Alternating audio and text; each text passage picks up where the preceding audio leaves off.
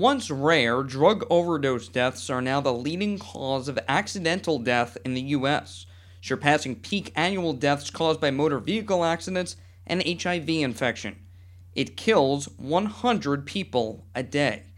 Independent mayoral candidate and retired NYPD detective Bo Dietl says one step is to remove sanctuary city status to stem the supply of opioids coming in via illegal immigrant smuggling.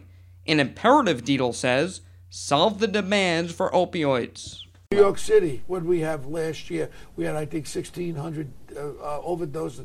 Now with that fentanyl, 100 times more powerful. Man, we got to hit this three ways. Enforcement, we got to send these son of a guns to jail for the rest of their lives. I don't care if you're selling this garbage. Number two is education. Number three is treatment. Yeah. Poor Staten Island, I think we lost 167 last year just on Staten Island alone. They got 22 beds for detox. City's got to be responsible and help this and get more treatment, more education. Get into these damn classrooms. I love PAL. I don't like it as PAL. I think the city should invest so much with hiring cops to come off duty at night, opening some schools, Big Brother's there, so kids could talk to them. They could tell them about drugs. They could maybe help them get jobs, get them in a path to where they're going to be successful. I want every kid in New York City to have the opportunities that I had. Look at Bo Dietl, high school graduate. I didn't go to college. I would have loved to go to college. I had to work. I worked as an iron worker. You see the pictures up there on the top there. You see on the top? That's me on there with all the muscles there. That's on the World Trade Center downtown as an iron worker. Wow. I worked my butt off. I'm very successful. I want that success where kids could look at me. And no student loans. No student loans. Yeah. Where kids could look at me, where you have the opportunity to do anything you want. Now, I wanted to circle back quick to the drug point that you made. Education. Have an idea. If, drunk driving, numbers are going down.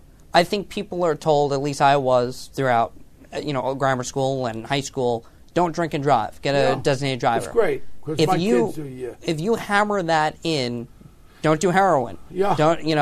Do not do drugs because you will end up homeless. You will lose your life in your 20s. You know what I'd like to do, son? What happened to me when we were in the academy. Go to take the kids a day at the morgue. Open up that refrigerator drawer. That'll give you chills.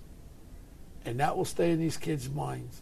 I don't care how old they are. 12 years old, people say, oh, that's a little rough. No, it's real rough when the kid dies. Yeah. That's real rough. I'd rather see something that will shock them and say, look at fentanyl, heroin, that's what you're going to look like. You're going to be locked in the refrigerator dead. Yeah. I want to scare people straight. Because I don't want to see any more dead kids or dead people with this heroin. There are ways, if you care. Over the last 2 decades, as prescriptions for opioids began to soar, rates of addiction and overdose deaths increased in parallel.